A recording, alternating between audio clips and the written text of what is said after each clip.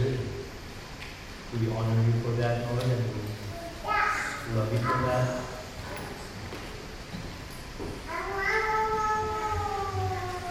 Lord, I pray that you would ignite the fire in all of our hearts to love you and find our joy, supreme joy in you first. I pray that through this series of joy, during this time of pandemic, Lord, I pray that you ignite all of our hearts, both individually and as a church, to shine forth our love for you and the way the gospel has changed our life. I pray that our friends will see that. I pray that our families will see that. And I pray that our neighbors will see that. And I pray, Lord, and I thank you for the fact that Christ is and can be the source of ultimate joy.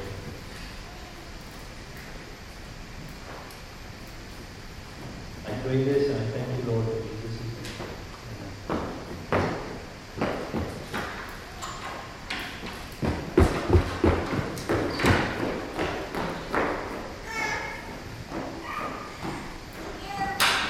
So, I have one slide, almost on purpose, I would say, so that you look at me. We tend to look at the wall instead of God or people, and we should look at each other now that we're here and this time and talking about Christ. I think it's important that we look at each other and know each other. So as you know, we're in a series on joy, right? Now the goal of my message tonight is twofold. In the first part of the series of the sermon or the message, I want to paint to you a very big picture. A huge picture of what joy in times of trial is. That's the theme for that mention. Joy in times of trial or times of testing. There's a slide that says that. Actually, I have two slides. Right. So, in the first part of the sermon, I want to paint a very big picture for you. I'll try to make it as plain and as simple as possible. In the second part of the sermon, I want to specifically talk about 7 types of testing in the Christian life. And we'll finish by looking at Christ. So, part number 1. I said I'm going to paint a picture for you. Now, I would like you to pay special attention. There's going to be things falling, people going out, coming in, kids doing things. Pay attention. It's not my words, it's God's word. And please try to hear these words as if for the first time. I think the painting job, I think the image building will be like 10 minutes. So, try to, if you forget everything else from the service and from the sermon, remember this picture. So let's go. May the God of hope fill you with all joy and peace in believing, so that by the power of the Holy Spirit, you may abound in hope. Though you have not seen Jesus, you love Him. Though you do not now see Him, you believe in Him and rejoice with joy that is inexpressible and filled with glory, obtaining the outcome of your faith, the salvation of your souls. Yes, you have sorrow now, but He will see you again, and your hearts will rejoice, and no one will take your joy from you. For the kingdom of God is not a matter of eating or drinking, but of righteousness and peace and joy in the Holy Spirit. Therefore, look to Jesus, the founder and perfecter of our faith, who for the joy that was set before him endured the cross, despising the shame, and is seated at the right hand of the throne of God. Yes, you have a high priest who passed through the heavens, Jesus, the Son of God. So hold fast to your confession. You do not have a high priest who is unable to sympathize with your weakness, but one who in every respect has been tempted as we are, yet without sin. Draw near, therefore, with confidence to the throne of grace, so that you may obtain mercy and find grace to help in time of need. Rejoice in hope. Be patient in tribulation. Be constant in prayer. Rejoice in the Lord always. Again, I say, rejoice. Count it all joy, my brothers and sisters, when you meet trials of various kinds, for you know that the testing of your faith produces steadfastness. And let steadfastness have its full effect, that you may be perfect and complete, lacking in nothing. Because the fruit of the Spirit is love, joy, peace, patience, kindness, goodness, faithfulness. Until now you haven't asked anything in Jesus' name. Ask now in His name and you will receive, that your joy may be full. He makes known to you the path of life. In Jesus' presence there is fullness of joy. At His right hand there's pleasures forevermore. Therefore, rejoice always. That all who take refuge in Him rejoice. Let them ever sing for joy. In all your affliction, you are overflowing with joy. Brothers and sisters, rejoice insofar as you share in Christ's suffering, that you may also rejoice and be glad when His glory is revealed. Lord, your words were found, and we ate them. Your words became to us a joy and the delight of our hearts. Shout and sing for joy, O Zion, for great in your midst is the Holy One of Israel.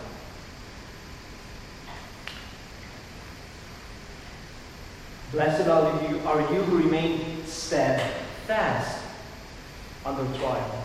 For when you have stood the test, you will receive the crown of life, which God has promised to those who love Him.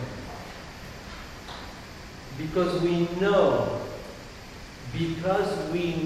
that all things work together for those who love God, who are called according to His purpose. The sufferings of this present time are not worth comparing to the glory that is to be revealed to us. It has been granted to you that for the sake of Christ you should not only believe in Him, but also suffer for His sake. Because all who desire to live a godly life will be persecuted.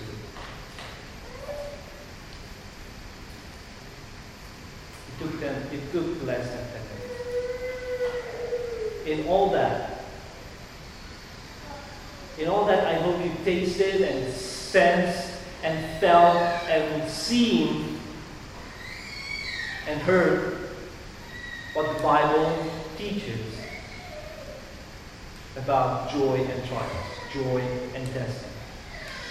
There's almost no difference in the life of a Christian. There's almost no pause. There's almost no separation between joy and trials, between comfort and sorrow. In talking about life, the Bible talks or uses the metaphor of testing or trials. But all these trials are always accompanied by joy. Always. A joy rooted in Christ. The joy of knowing Christ. And a joy that glorifies Christ. Let me give you some examples of testing, or types of testing in the Christian life. How do you love difficult to love people? How do you love difficult to love people? How do you solve and deal with difficult to deal with problems in your family and in your church? How do you behave, or what do you do with some kind of success that can be damaging to your soul? Success can have any forms. Financial. How do you solve a conflict in which you are the root problem and you know it?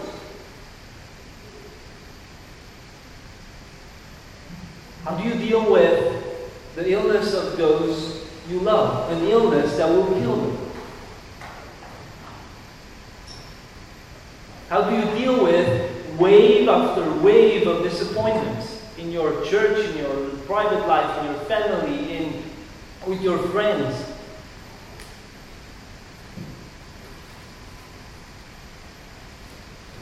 Testing and trials do two things to a Christian. Number one, they reveal the character. And number two, they develop that character. What happens during testing? What is tested? My love is tested. My patience is tested. My faith and trust is tested. My humility and endurance are tested. My willingness to sacrifice are tested. And my obedience are tested. All these are revealed during times of testing. And all these are built, strengthened, augmented during times of trial. And to come to our theme, during times of testing, more than anything else, what is tested, what is thrown into the fiery furnace, as we will see, is your joy, my joy in Christ. The source of your joy. So I just listed 7 things. Let me list them again. And we'll look at how they relate to joy shortly. I'll talk about love, patience, faith, endurance, humility, willingness to sacrifice, and obedience, finally. Number 1, a test of patience. Trials are a test of patience. No matter who you are, no matter how long you've been a Christian, any kind of testing or the trial will test your patience. The Lord has a timing for fulfilling His plans, and the only 2 things we can do is pray and wait. In the life of a Christian, praying and waiting are the definition of patience. Now, I wonder if you consider that beautiful. How beautiful is that? You don't have to do anything. Rejoice always. Pray without ceasing. Be constant in prayer. Right? Jesus is saying to you, look at me. Let me work. Wait for me. Now, if you don't believe in Jesus, I'm saying now and have said up to this point and will say till the end is complete rubbish if you don't believe in Jesus. But if you've ever been in a trial, walking along with Jesus, there's nothing, absolutely nothing more precious to you than this. Waiting alongside Jesus. Imagine yourself walking down the road, your favorite road in the world, whatever that is. Imagine yourself walking down that road with Jesus by your side, and He's saying, in the most perfect, gentle, joyful, loving, caring voice, "What's wrong? What can I do for you? How can I make it good?" And after you tell Him, He says, "Trust me." And He'll hug you. Maybe even kiss you on the cheek. And just walk till the end of that road. He'll just say, "Just wait. Look at me and wait."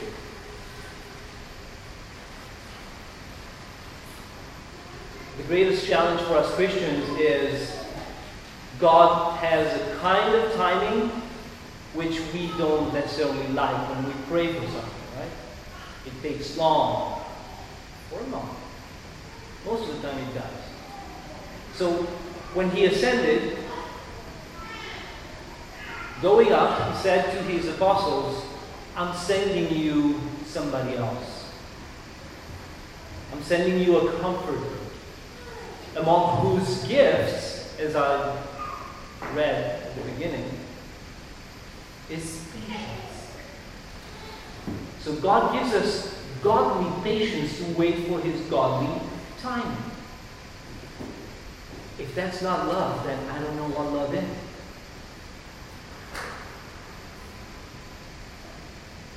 And He's asking me, are you willing to wait for me? Let me read it to you. Probably the most difficult verse in the Bible. It's a command. "Count it all joy, my brothers, when you meet trials of various kinds." I'm not even going to go further. Count it all joy, my brothers, when you meet trials of various kinds. There's no other verse in the Bible that is more difficult than this. It's a command to be joyful when you're not supposed to, by nature, be joyful. I personally don't feel comfortable with this verse when I read it, especially during times of trial. And I'm not just saying this for the sermon, I'm actually saying it. Times of trials are horrible times, right? He says, no, he doesn't even say one kind of trial or one kind of testing. He says various kinds. All of us can make endless lists of types of trials in our lives. And he says, count it all joy. All joy. Count it all joy. And you know what it is? It's obvious that it works, right? For you know that the testing of the faith produces steadfastness, right? There's patience in that and all that. But if you don't count it joy, you don't get the patience.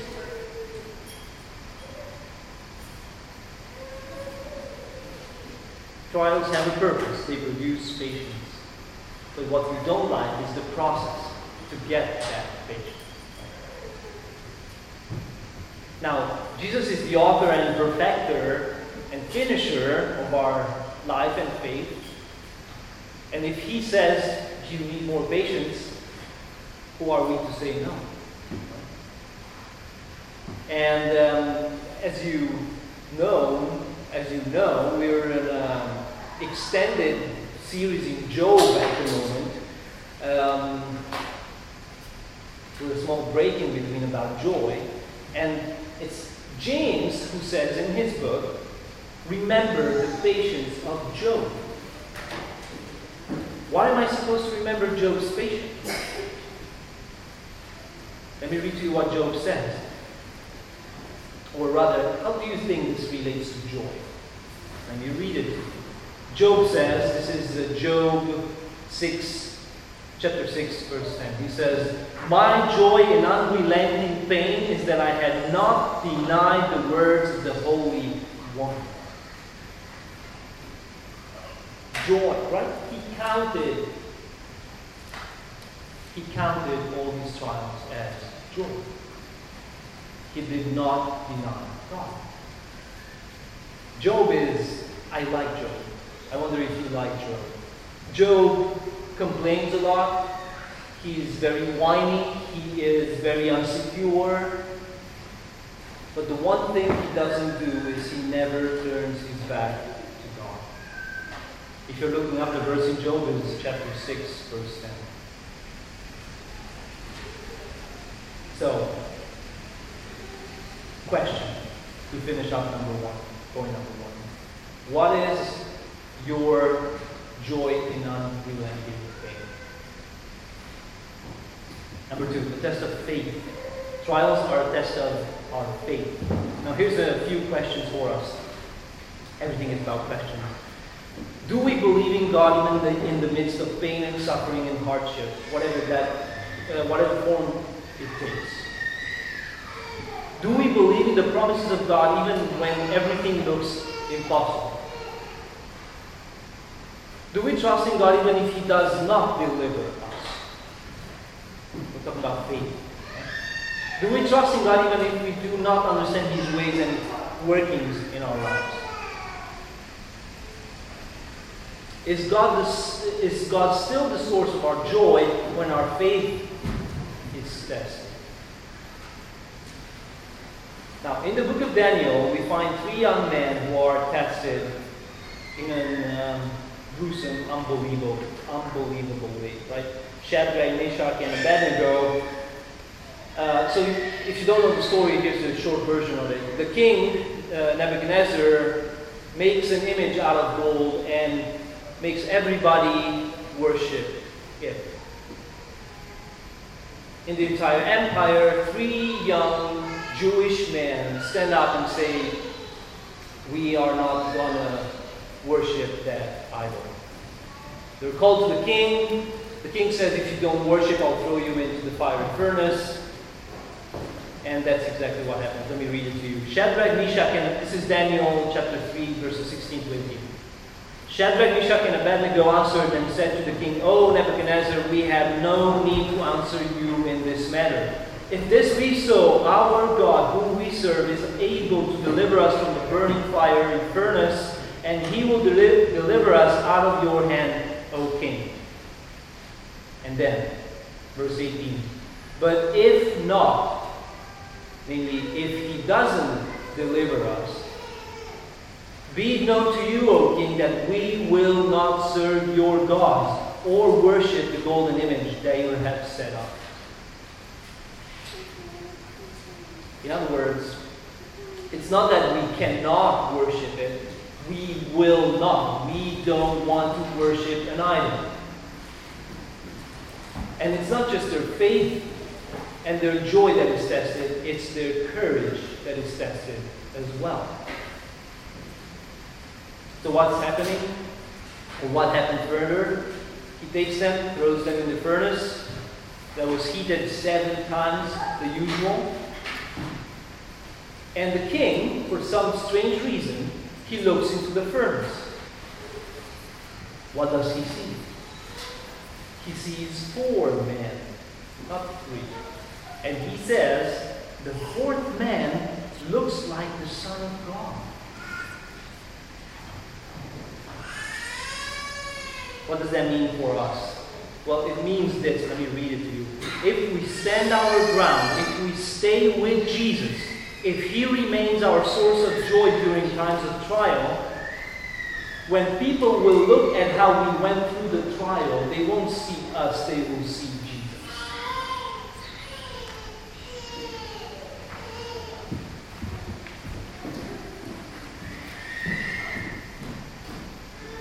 How does all this tie into joy?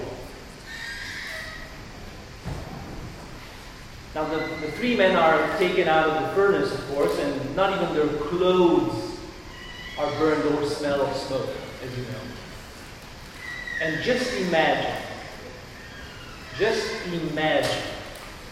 how much joy was in their hearts when the God of the universe, the God they worship all their life, delivered them. How much joy was in their hearts? Imagine. Point number 3, a test of love. Of course, trials are a test of our love. They reveal to us who or what we love the most. We had a Bible study, 3 weeks ago, I guess. This was one of the questions. What do you love the most? Apparently it scared half of the Bible study because it's really difficult to answer.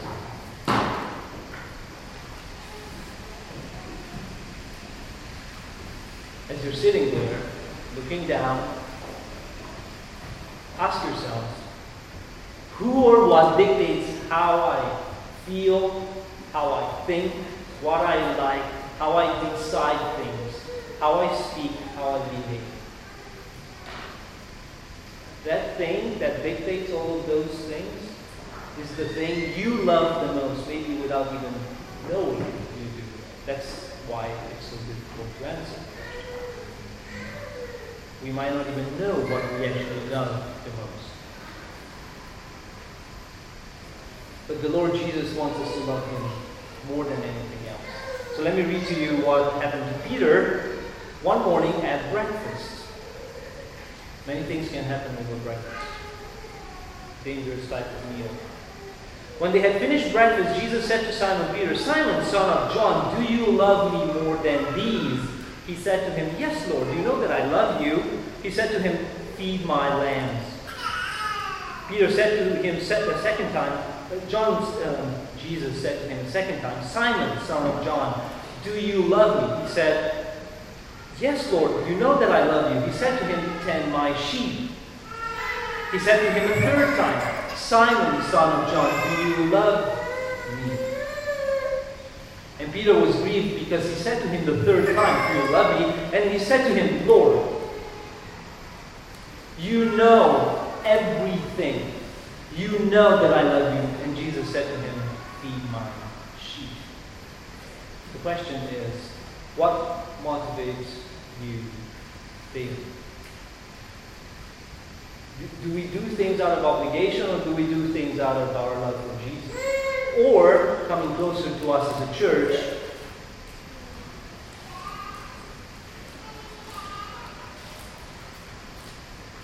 actually, let's go a bit outside of the church. Do you know what sheep smell like? Do you know what sheep behave like? Now let's come into the church. We are the sheep. Jesus told Peter to take care of sheep because the love Peter had for Jesus. Peter was taught a great lesson. He was to serve others, not because others deserve it. The sheep don't deserve it. They're not very lovable. Or maybe they are. Peter was taught a great lesson. He was to serve others, not because others deserved it, but because he loved Jesus. How does this tie into joy?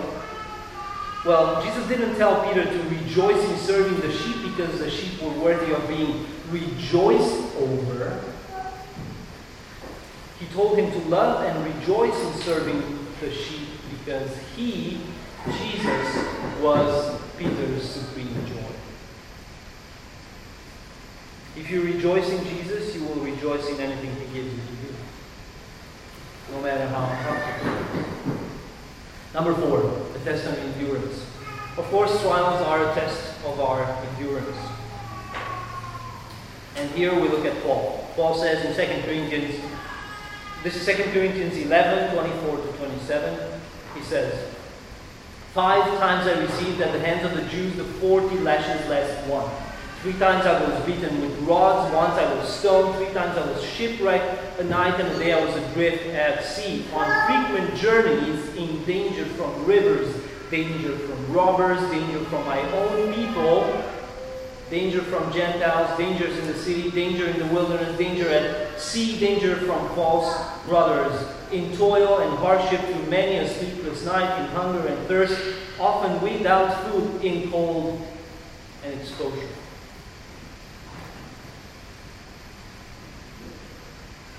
Remember what James says? Count it all joy. Doesn't it look like the scariest command in the Bible? What must happen to a person's heart so that you take this list and you call it joy? Let me tell you what must happen. Jesus must become your supreme joy. This is Paul in this is Philippians 1.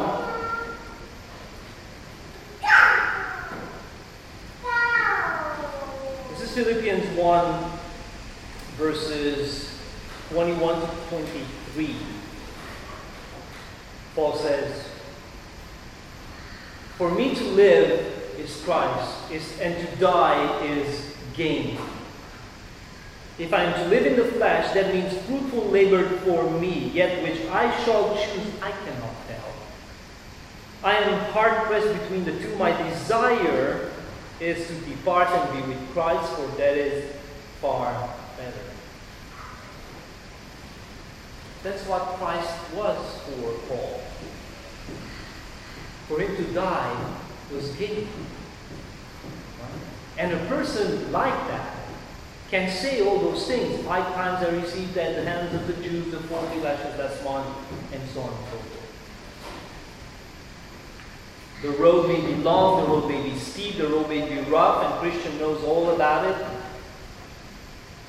because of his running. But don't give up until you cross the finish line, because the prize is everlasting joy in Christ. For me to die is gain. Number 5, the test of humility. We have 2 more. Trials are a test of humility. The Lord humbles us by allowing us to go through seasons of testing or trials. The Lord wants us to have the mind of Christ, who humbled himself to take the form of a servant and become obedient even to death.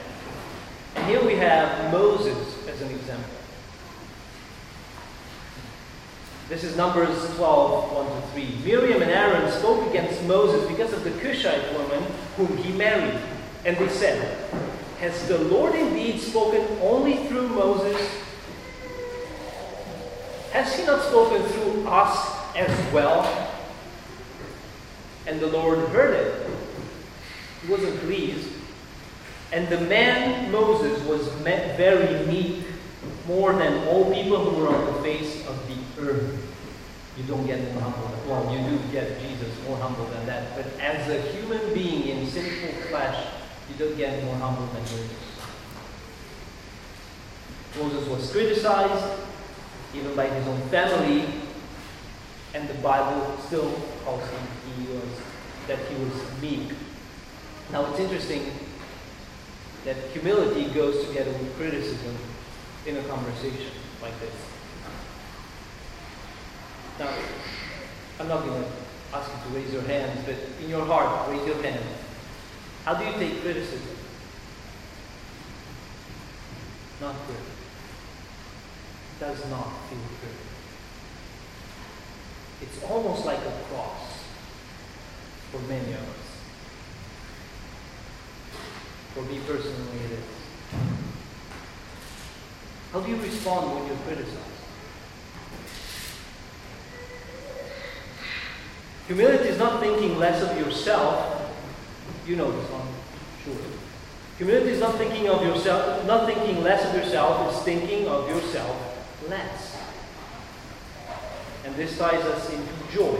Why is humility thinking of yourself less? Well, because you don't find joy in thinking of yourself more, but you find joy in thinking and looking at Jesus more. It sounds very theoretical, but if you think about it, true humility, true humility is boasting in Jesus. Right? Exercise for all of us. Next time you're criticized, take 5 minutes break and reflect on this. Maybe even say to yourself, you know, maybe they're right.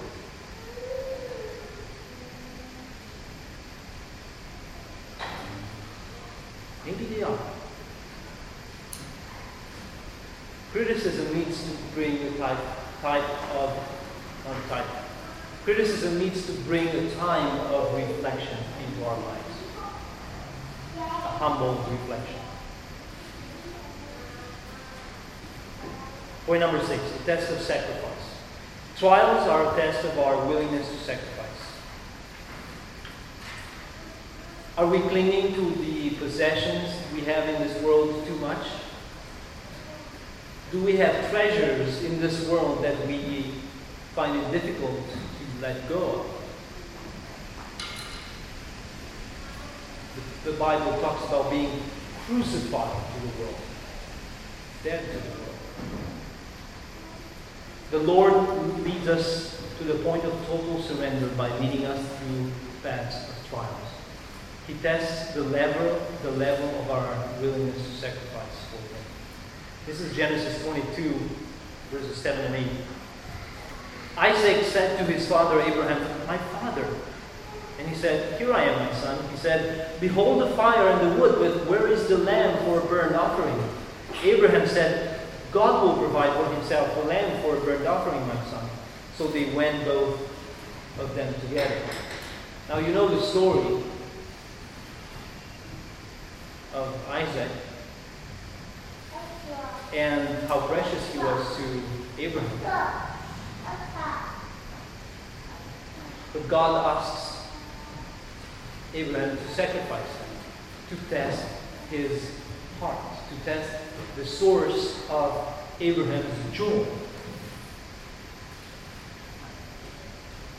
But Abraham was willing to give him up. God intervened, of course, and provided another sacrifice.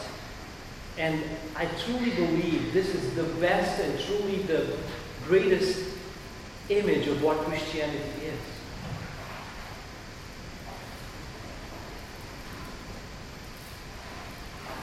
God intervenes and provides the right sacrifice, the perfect sacrifice at the right time. Abraham was about to stab Isaac at the right time. Now, a word about Abraham's heart. Now, the Bible doesn't tell us anything about what Abraham felt as he was taking Isaac with him. But as far as fatherhood goes, I really do not believe that what Abraham felt back then was less than I would feel for Alma and Amos. Excruciating pain, paralyzing pain, whatever you want to call it. But the source of joy was bigger in the heart of Abraham than just the gift of God in the end that was Isaac. Now, what is the true test for your willingness to sacrifice? Ask yourself this: what in your life provides more joy than Jesus could?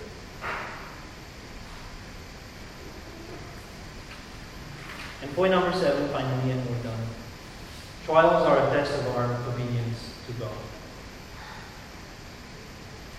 Are we willing to obey God even when He commands us to do what we do not like or what we wish to avoid? The Lord teaches us obedience by leading us through trials. And of course, Jesus is our example. I said we're going to finish by looking at Jesus, and that's what we're going to do. This is Matthew 26, verse 39.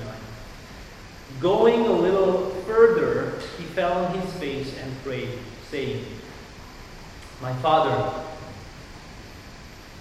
if it be possible, let this cup pass from me. But nevertheless, not as I will, but as you will."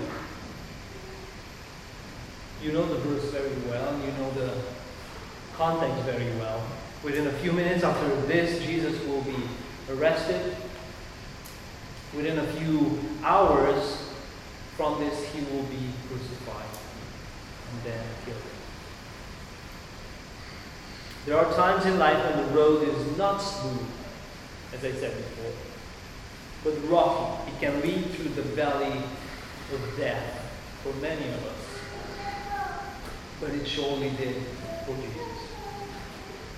But let me read to you Hebrews 12, verse 2 again.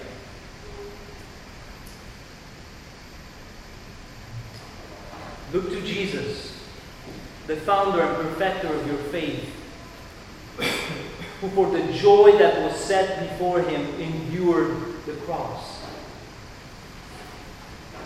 Why did Jesus endure the cross?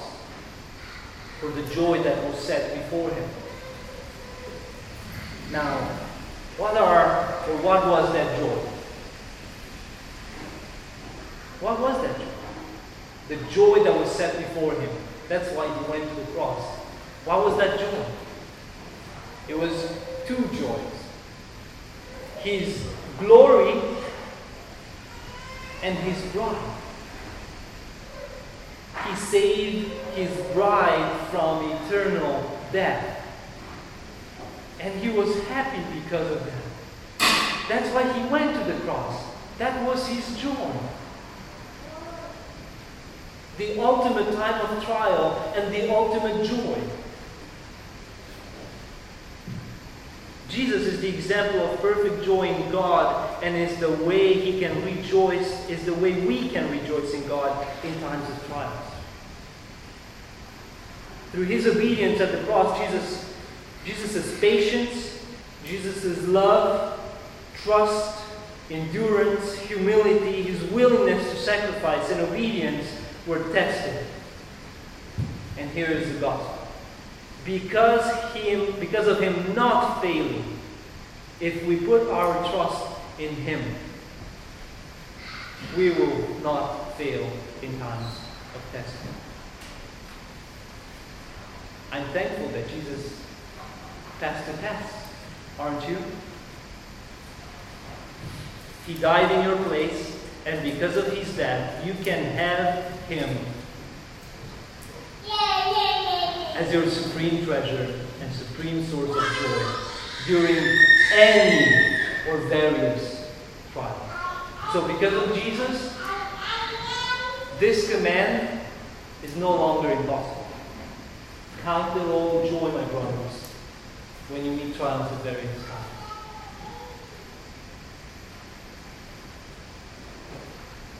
No longer impossible. That's right.